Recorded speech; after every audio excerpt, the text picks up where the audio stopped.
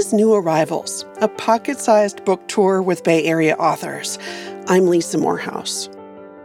Tanya Holland lives in Oakland. Her cookbook, California Soul: Recipes from a Culinary Journey West, came out on October 25th, 2022. It's about how California has influenced my culinary journey in cooking.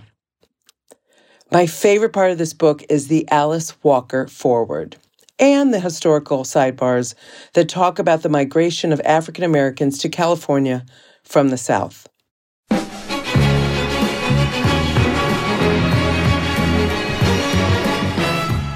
Here's an example of a historical sidebar.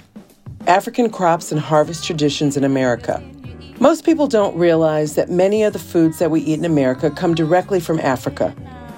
Okra, black-eyed peas, rice, peanuts, yams, sweet potatoes, and watermelon are some of the crops that were brought from West Africa to the Americas during the transatlantic slave trade. Watermelon originated from southern Africa and made its way across the continent to Egypt by 4000 BCE, where it is prominently featured in tomb paintings. This sweet melon was eventually brought to Asia, Europe, and across the Atlantic by 1576, where it is referenced as growing in Florida. It thrives in hot, dry fields and is an American favorite.